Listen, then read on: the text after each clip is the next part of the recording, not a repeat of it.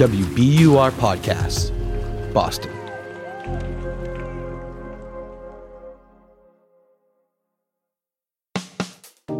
I'm Daryl C. Murphy, and you're listening to The Common.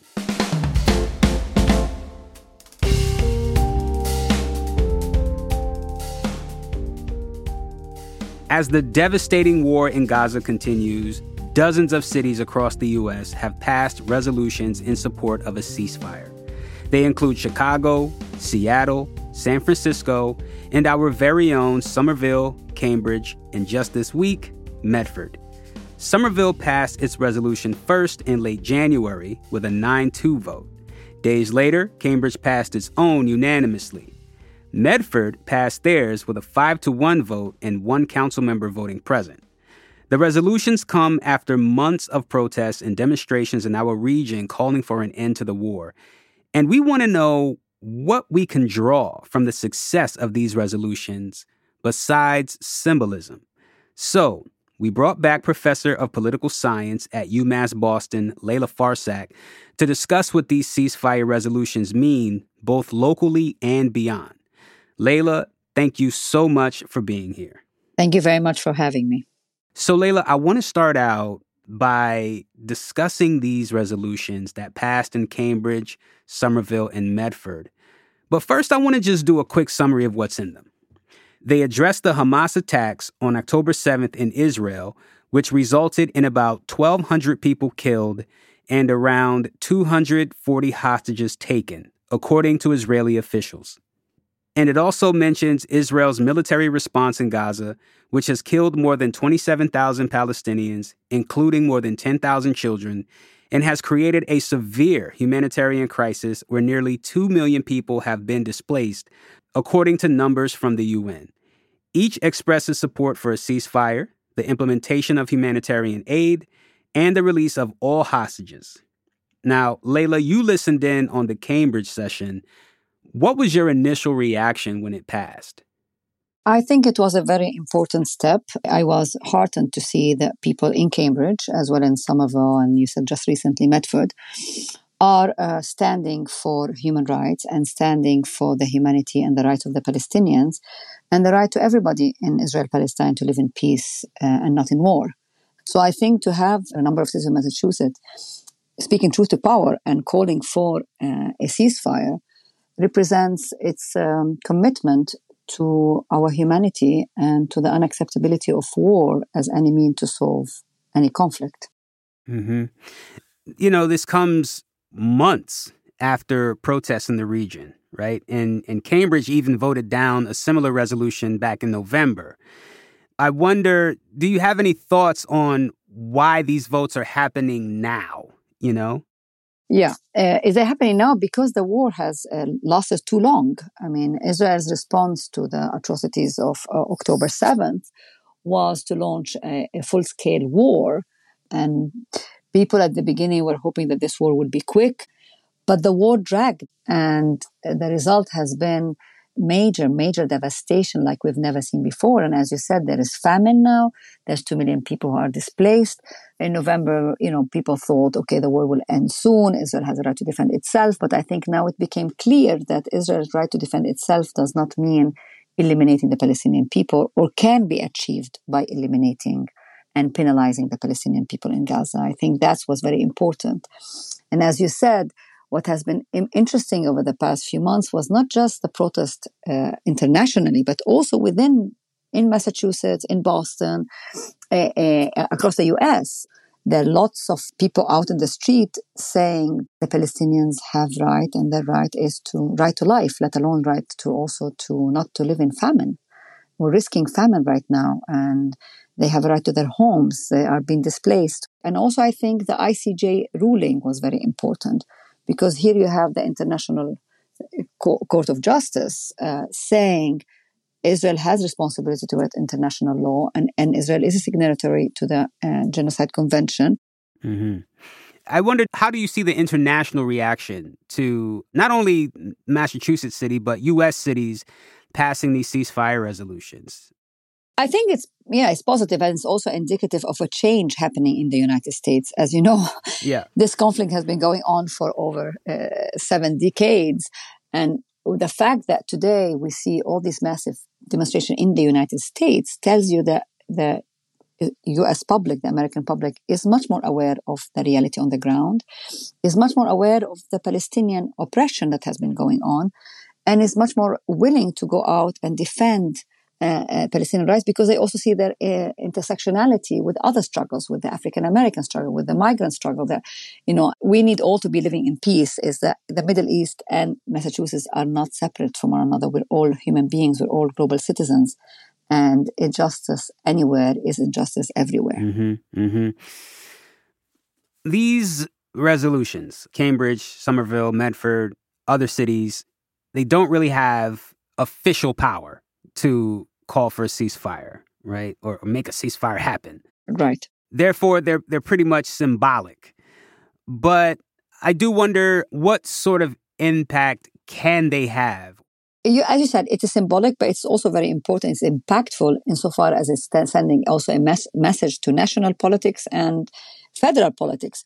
Americans care about injustice. The Americans care about an end of the war in Israel-Palestine, that Americans are going to vote and are aware of what's going on, and that they will not stand for the negation of Palestinian rights. I think that's very important. You're seeing a new generation of activists. There is growing support for and realization of the humanity of the Palestinians and the right of the Palestinians, and that Palestinians and Israelis can live in peace in the region. And affirming the humanity of both. I mean, as you said, the resolution in Cambridge emphasized that hostages needs to be released, that everybody needs to live in peace in the region, and I think that's something very important. Whereas in the past the emphasis was only on Israeli suffering, I think now there's an emphasis that everybody is suffering over there, and war is not the answer.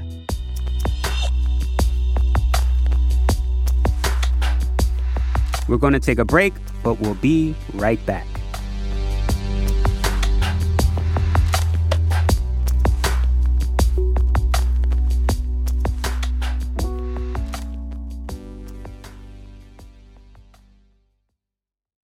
The world's clean energy future relies on ancient elements still in the ground. Without mining, there will not be a clean energy transition.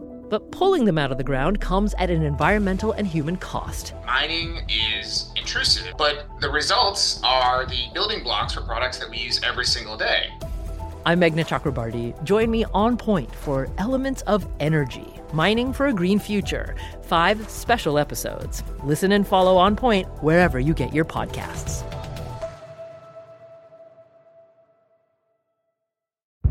Did you kill Marlene Johnson? I think you're one of the first people to have actually asked.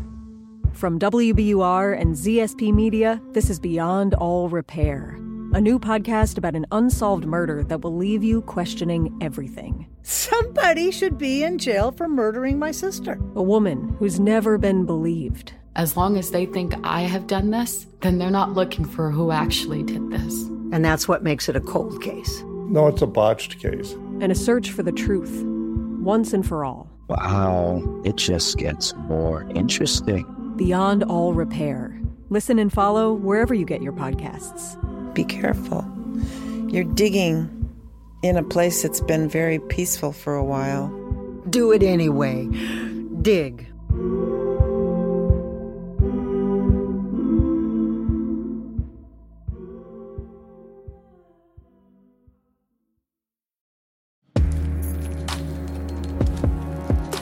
And we're back with more from UMass professor Leila Farsakh. Now, with that, these resolutions, they're not official, right? They can't officially call a ceasefire, but their text includes directions to send them to President Joe Biden and their federal delegation from Massachusetts. Where do you see congressional representatives and senators standing on ceasefire? Like, how are you seeing their positions right now?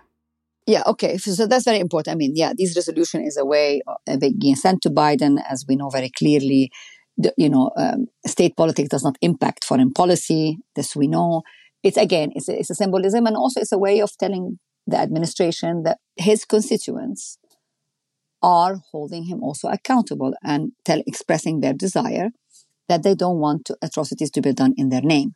They don't want their taxpayer money going for more war rather than for peace. So as to what's happening on the national level, I mean, I'm hoping this will have impact, at least insofar as the Congress, the House is concerned. I mean, we know Ayanna Pressley, our representative, has had a very positive role she applauded this resolution. She and other congressmen we know have been calling for a ceasefire. It's having definitely resonance on national politics. They haven't passed anything in the Senate because it's very hard to pass anything in the Senate right now. But what matters is that our representatives are hearing us and are aware that this is not a topic they can ignore, which was not the case 20 or 30 years ago. Mm-hmm. So I consider this a progress. And also the importance of local politics. We always underestimate the importance of local politics. But local politics does matter. It works in different ways. But today in the world we're in and with social media, the resonance of domestic politics can be quite powerful. Yeah, it's a slow game. It's a slow game. We kind of touched on the shift in public opinion, right? After seeing the devastation of this war, and taking into account how it's complicating a more permanent long-term peace. This is all happening during an election year. Earlier this month, AP reported half of U.S. adults say Israel's military campaign in Gaza has gone too far. Uh-huh. I'm wondering how you see this affecting the November presidential election, or do you think it's too early to tell?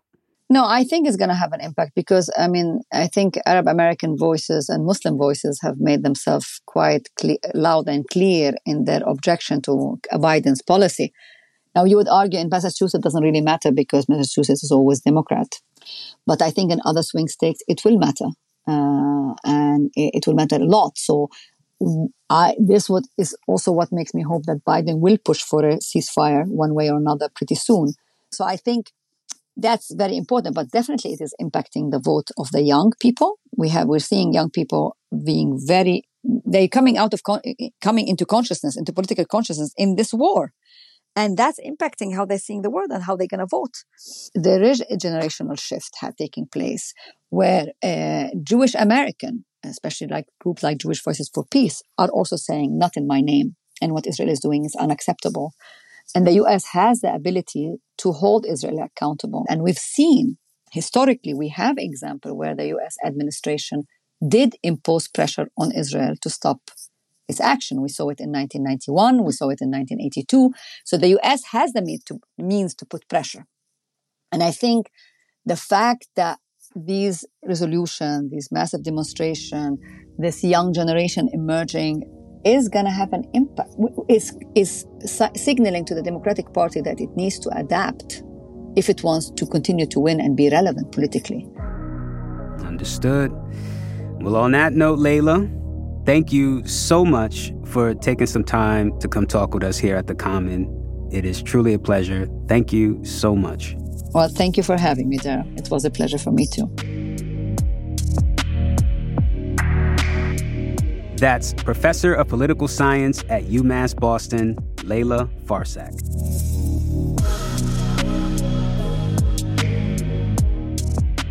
And that's our show for today. Thank you so much for listening to The Common.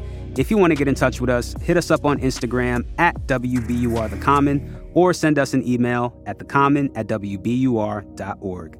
I'm Daryl C. Murphy, and I will talk to you tomorrow.